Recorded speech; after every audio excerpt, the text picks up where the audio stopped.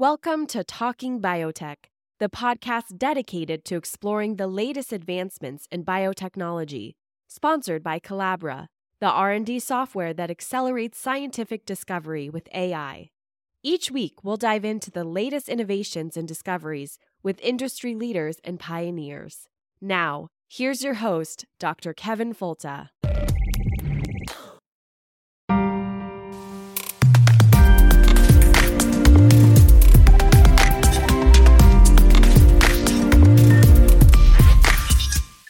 Welcome to the Talking Biotech Podcast, a podcast brought to you by Collabra, an R&D platform that brings your lab's world-changing research together in one shared space. My name's Kevin Folta. I'm a professor, podcast host, keynote speaker. I work on my wife's farm. So I have a diversity of background, but my major passion is how to share science with the public. We live in amazing times. And years ago, I thought that this little podcast might last a few episodes before we'd run out of content. And now we find ourselves immersed in daily breakthroughs that I can't wait to tell you about. And it's exciting to have a partner in Collabra, an IT company that has solutions for all of the scientists who listen to this podcast. What's especially great is that they do a job in supporting this podcast by producing the transcripts, by hosting, by assisting in the production. It's only going to make a better website, a better interface, and help us make a better product to share the cool stories of biotechnology. So you'll hear a little bit of the old format because the interview for today was recorded in the way I used to do things, the pre-Collabra days. So you'll see something you recognize. But it's a wonderful interview, and I hope you really enjoy it. A new breakthrough in biotechnology. Here we go.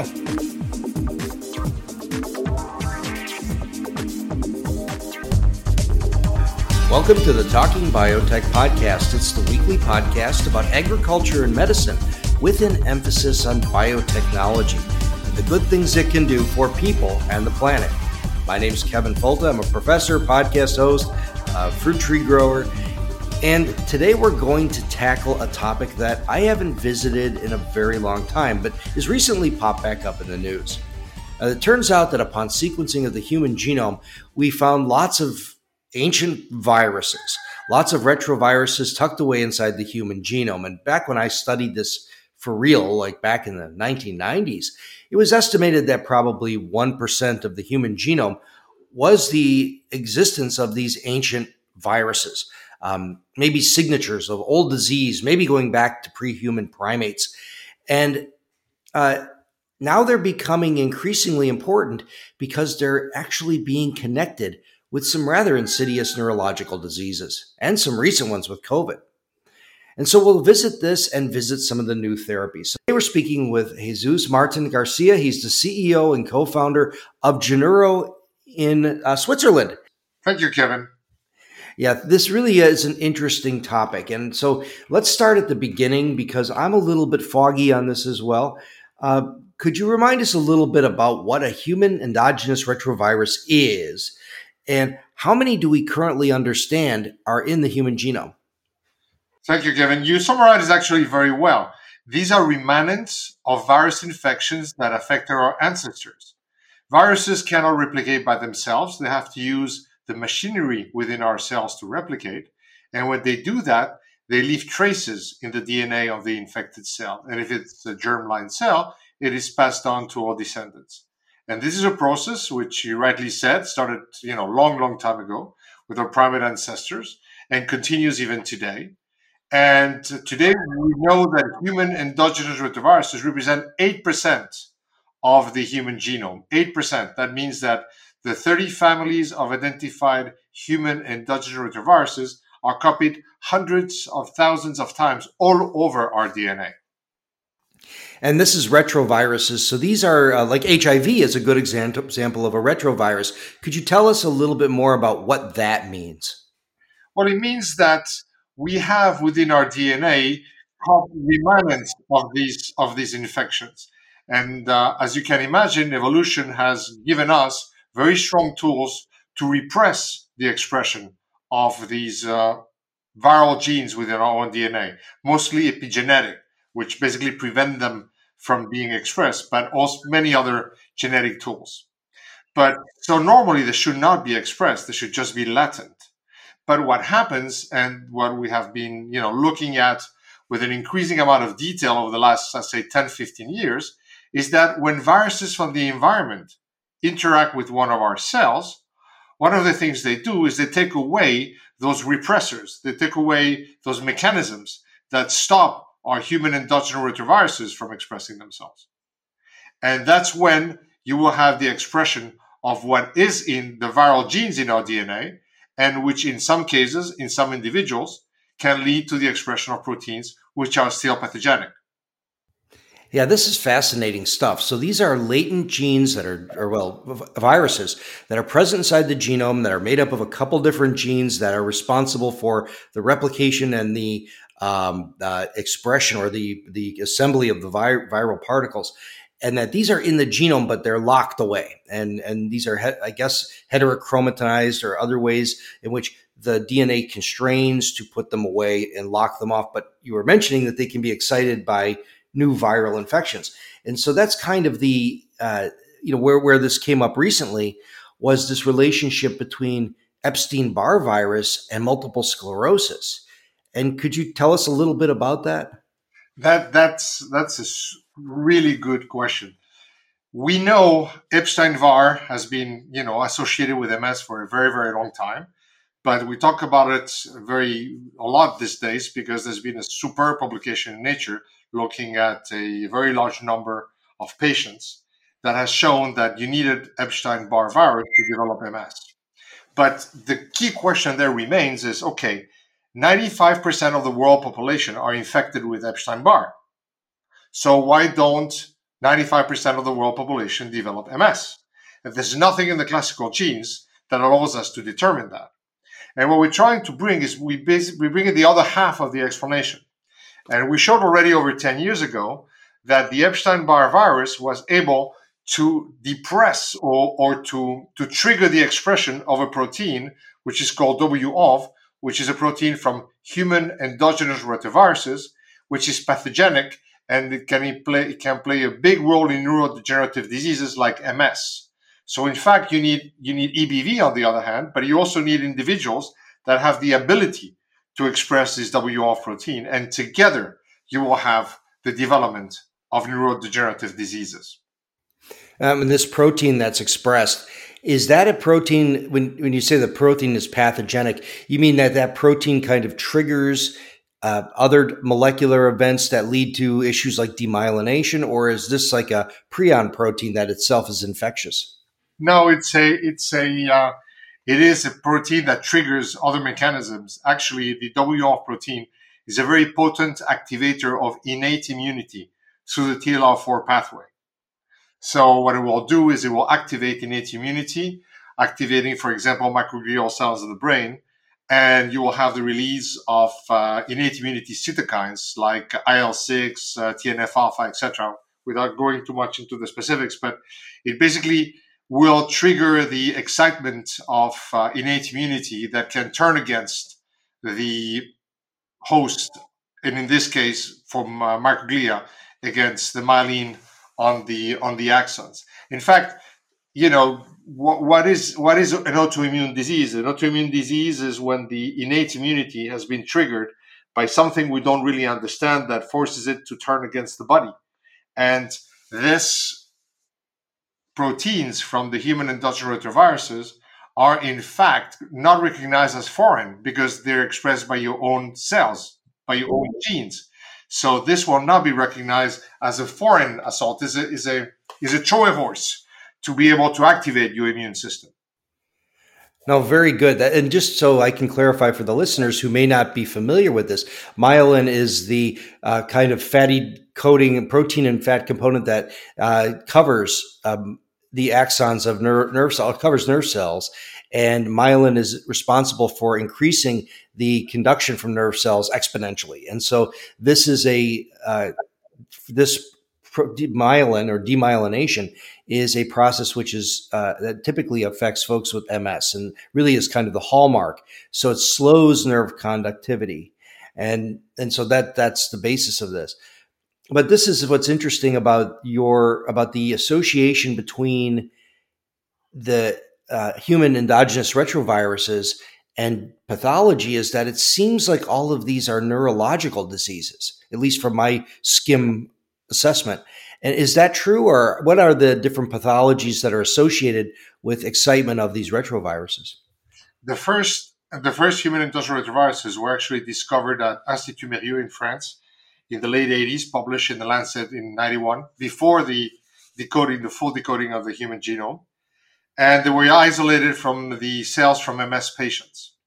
And GeNeuro was created as a spin-off of the Institut Mérieux back in 2006 to really focus on neurodegenerative diseases. And this is why we're interested in two proteins from this 8% of our DNA, which are WOV in MS and today in long COVID, and WK and KOV, the envelope protein of the K family, which has been associated now very closely to ALS, Lou Gehrig's disease. Now there are other work going on in other companies, and in academia, linking human endogenous retroviruses and cancer, and seeing that these proteins can also play an important role in cancer. But we really GeNeuro is focused on neurodegenerative diseases. This is the topics that I can cover.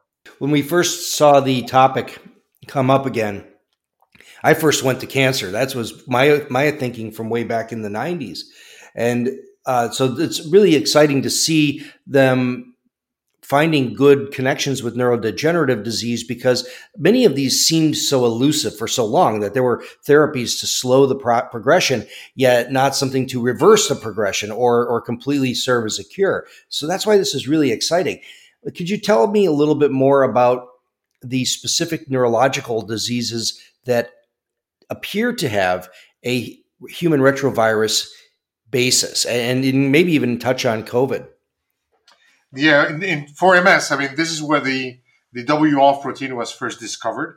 It is systematically found in the brains of all MS patients, whether they have been diagnosed a few months ago or after 50 years. And it's really very specific to MS, the normal appearing white matter. It is not in Alzheimer's patients or Parkinson's patients or patients that disease with stroke or from a car accident if they didn't have MS. And what we know today is that this protein could be one of the key drivers of this compartmentalized inflammation within the brain, this innate immune inflammation, mainly of microglia attacking axons. And it could also have an important role in stopping the remyelination process of oligodendrocyte precursor cells. Those cells are like the stem cells of myelin, and whenever there's an insult to myelin, as you very well reminded us, myelin is very important for the information circulation in the brain. And whenever there's an insult to myelin, these OPC cells migrate to the site of the lesion and normally differentiate to be able to repair the lesion. And it's been shown that the presence of this protein in the brain also stops these OPCs from differentiating, because they transiently express the TLR4 receptor, and they're stopped right there. So we believe by neutralizing this protein, we're going to be able to, address this compartmentalized inflammation in the brain that is characteristic of long-term neurodegeneration, and also be able to reestablish the remyelination capacity in the brain. Now, to our big surprise, I would say, we had quite a number of academic institutions looking at retroviruses during the not so long ago COVID crisis. And we were absolutely flabbergasted to see that SARS-CoV-2 actually was able to de-repress the expression of WOV in the lymphocytes of patients. And this was found out by the Italian team, published in the Lancet eBiomedicine, showing that hospitalized patients had extremely high levels of expression of WOV, and that the levels of expression were associated or correlated with the outcome of the severity of the disease.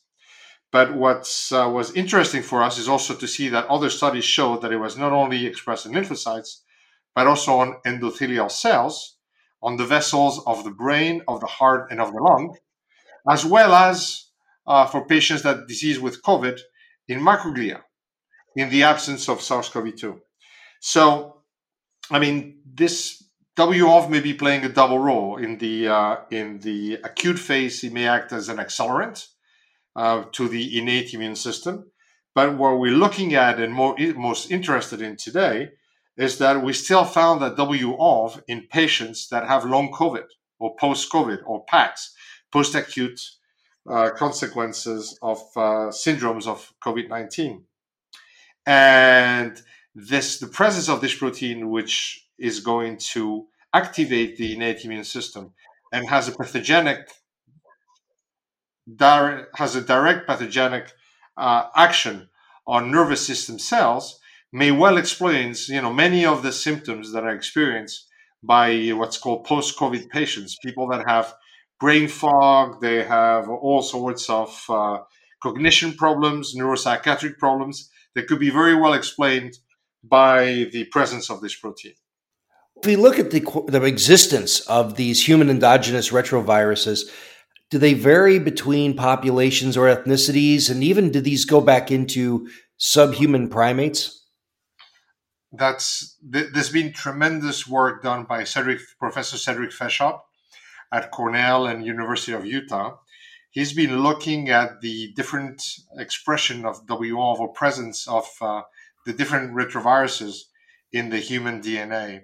And there's a super interesting publication on HERV-K that shows that we all have the same base of K presence, the family K presence.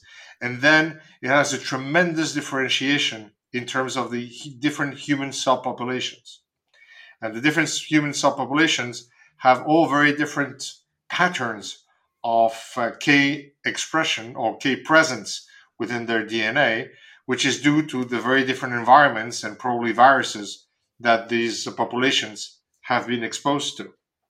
And this could be also one of the reasons why autoimmune diseases have such, I'd say, human subpopulation characteristics. For example, when you look at MS is predominantly a Caucasian disease.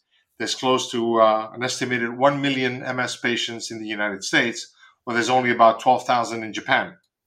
Mm-hmm. And, it's not because the Japanese don't have the means to detect or diagnose MS.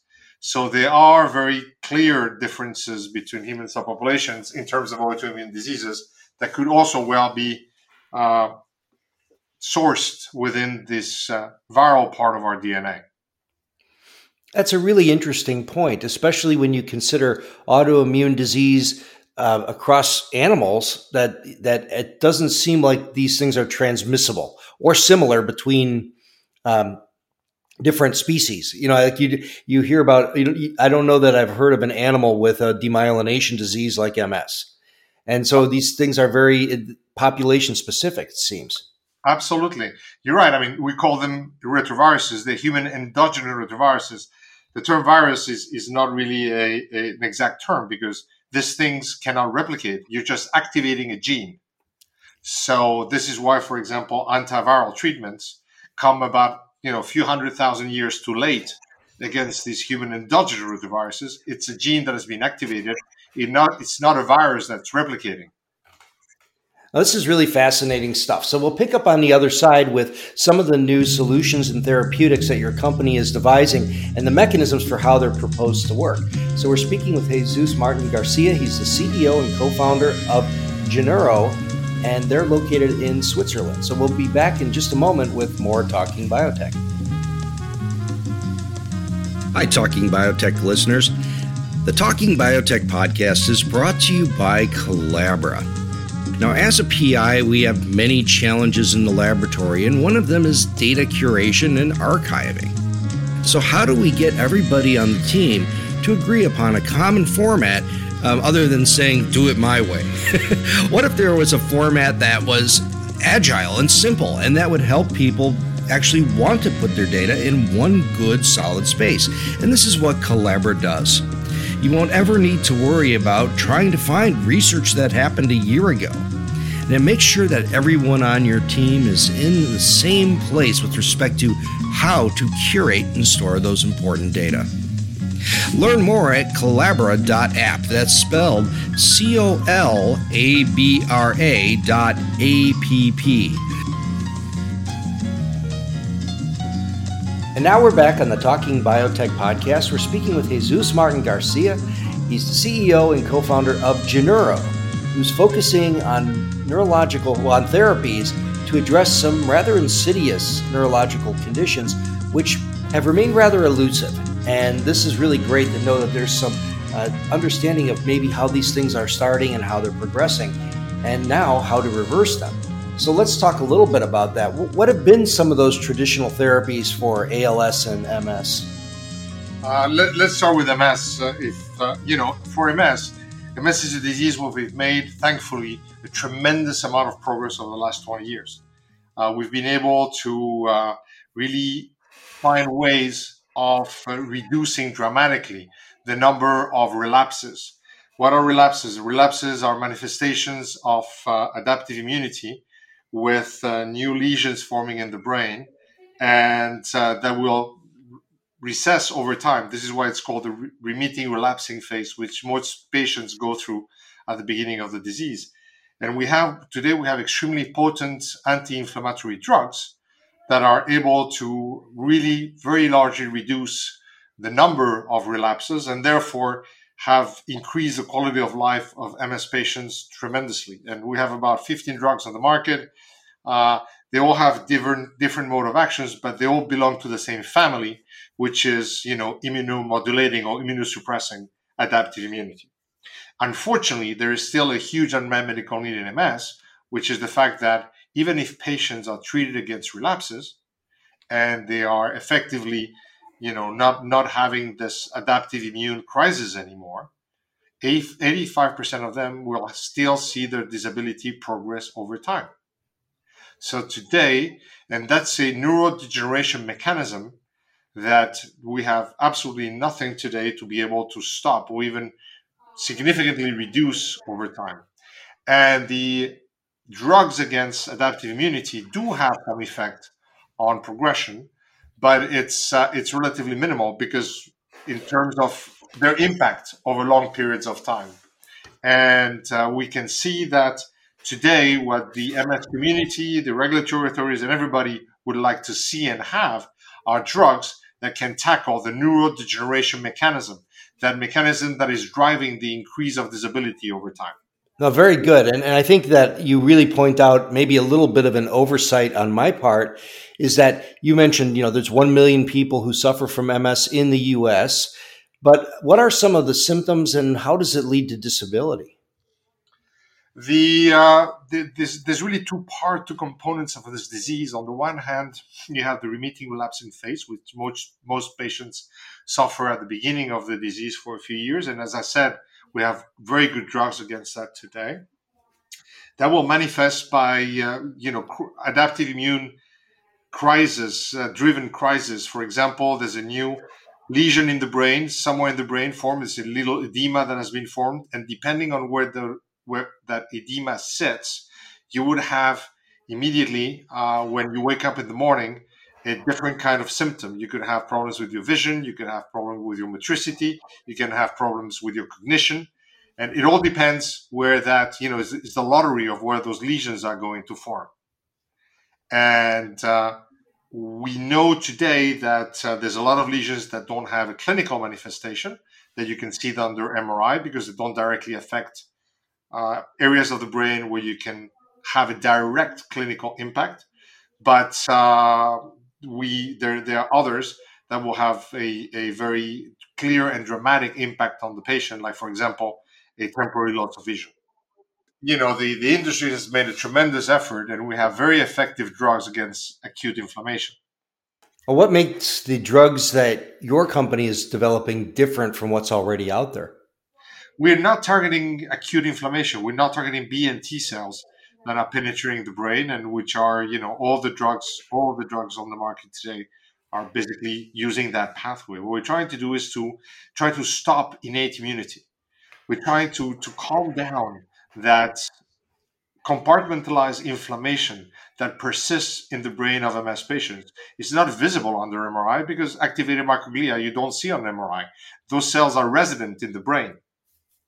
And the fact that they are activated, they turn into M1 phenotypes that become aggressive. It can wrap around axons and impact and destroy myelin. And on the other hand, I was saying before, the repair mechanism of the brain, the stem cells of myelin, the OPCs, that will migrate to the site of the lesion of MS patients, will mostly fail to differentiate and repair. So you will have basically an atrophy of the brain because of that slow cooking long-term inflammation, but also a decrease of the integrity of myelin because of its inability to repair. And that process will, over the long term, have a very strong impact, unfortunately, on people's disability, because there is some compensation that can be done, especially in younger patients, what's called the cognitive reserve. But at one point in time, both atrophy and myelin integrity will result into a long-term disability. And that's what we're trying to stop. We're trying to neutralize a protein that we believe and have shown in models plays a key role in both the activation of that innate immunity, of that compartmentalized inflammation, and on the other hand, on the demyelination process or failure to remyelinate. And the type of drug that you've designed here, you're targeting that protein, but what kind of drug is it? It's an antibody. It's an antibody which has extremely strong advantages and disadvantages. The advantages of an antibody is that it's extremely specific. And since it basically targets and binds only to this protein, and therefore it is very safe. And we've shown today in over 460 patient years of clinical trials that we have a very high degree of safety. Now, the disadvantage of it is that we've confronted, like all the other companies or that want to have antibodies in the brain, is that very little of the antibodies that you give to the patient actually end up in the brain. Then that's the problem that all the drugs, all the antibodies against diseases like Alzheimer's or Parkinson and obviously MS have, which is that you have to give relatively high doses. But we've shown that even at high doses, our antibody has a very good tolerability profile. Okay, that's really good. So we also talked about ALS, and is that also a demyelation disease? And are there different proteins that mediate the ALS progression that you've targeted? Absolutely. It's a different protein. It's the envelope protein of the HERV-K family. And we say, give to Caesar what's to Caesar. It was NINDS in the United States, the National Institute of Neurological Disorders and Stroke, that were the first to elucidate the role of this protein in the destruction of neurons in ALS. ALS is a very different disease. I'd say it's very much, MS is a disease that can develop itself over 30, 50, 60 years. Unfortunately, ALS is a much more aggressive disease when the survival of patients at 2 and 5 years is really a poor prognostic. So what they have shown is that this protein that, again, should not be expressed in the brain is able to dose-dependent destruct motor neurons, and that it may be playing a very important role in the development of this disease. And Genro has entered a research partnership with them a few years ago.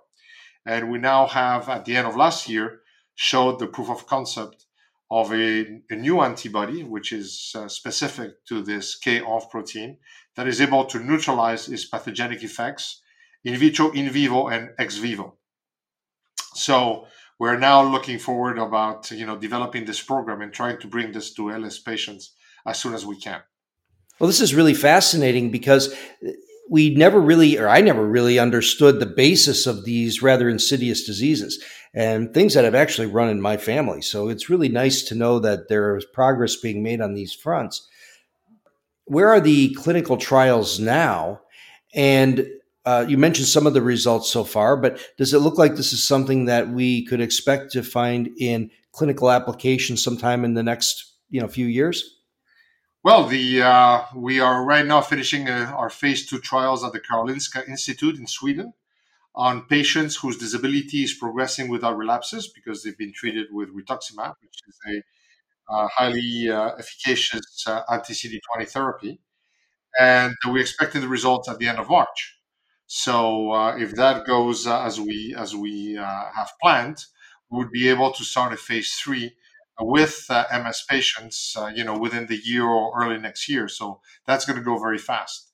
For COVID, we just received a grant from the Swiss Confederation of $7 million to start a phase 2 trial on post-COVID patients who express the WOF protein to see if the administration of our antibody can lower or stop these neuropsychiatric symptoms that they're experiencing.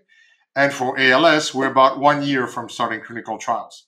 It's, as you know, with biotechs, always a matter of funding.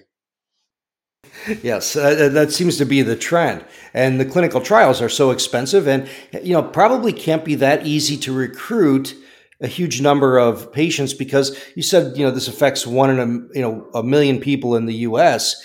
ALS probably much lower. And so you have to be able to find a class of people to be able to treat, at the same time. So it seems like these are rather, they can't get here soon enough, but it seems like there's many barriers between them getting here. What are some of the other major barriers that we have to think about in terms of leading before these drugs can reach the market?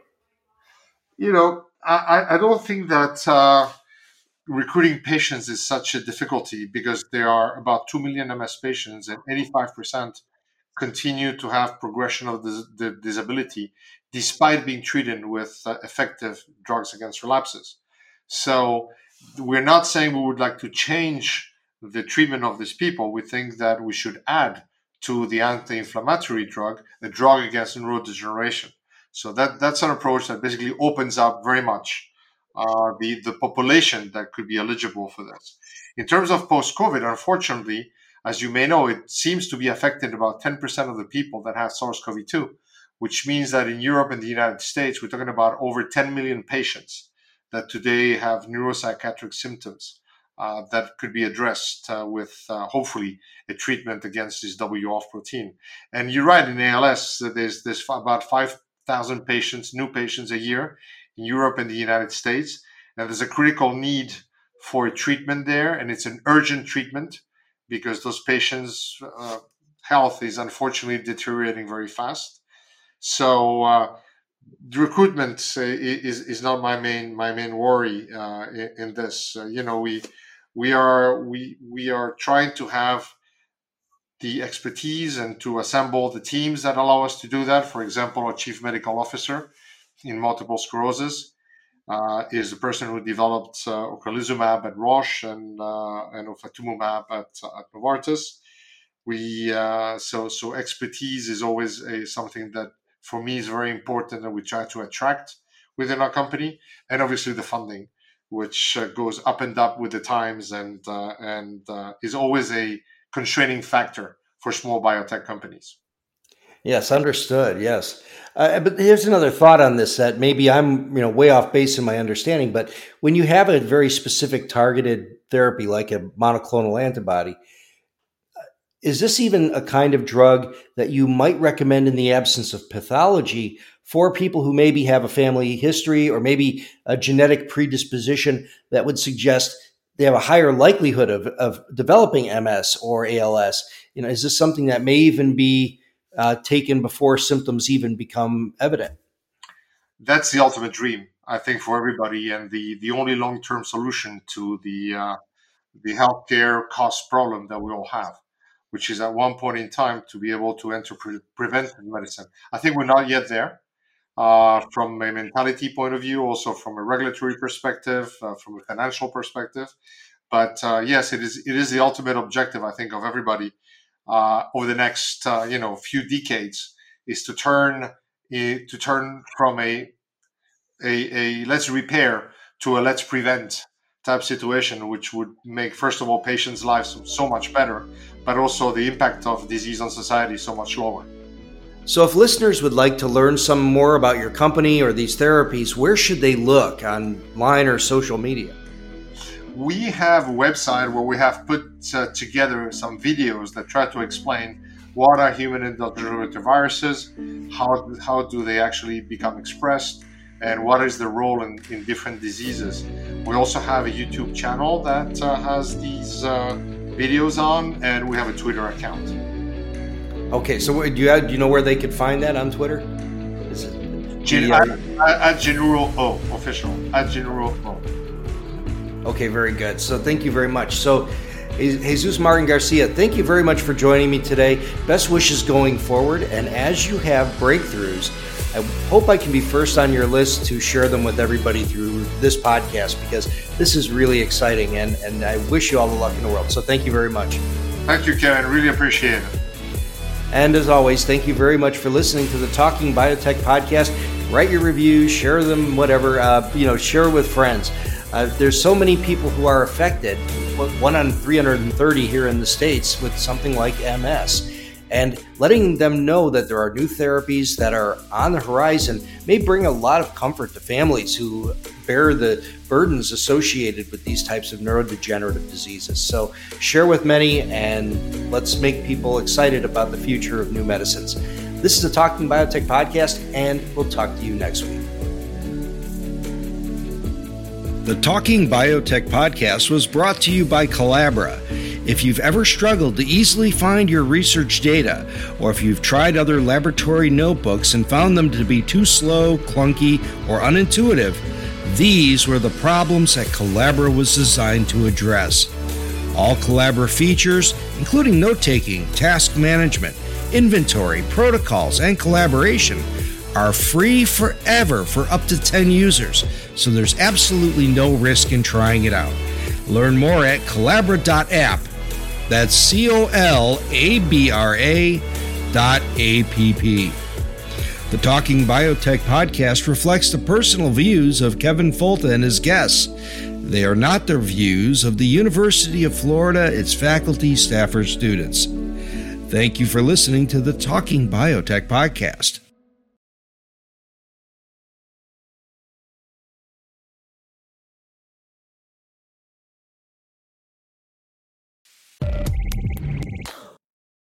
You've been listening to Talking Biotech, sponsored by Colabra, the platform that bridges the gap between siloed research tools.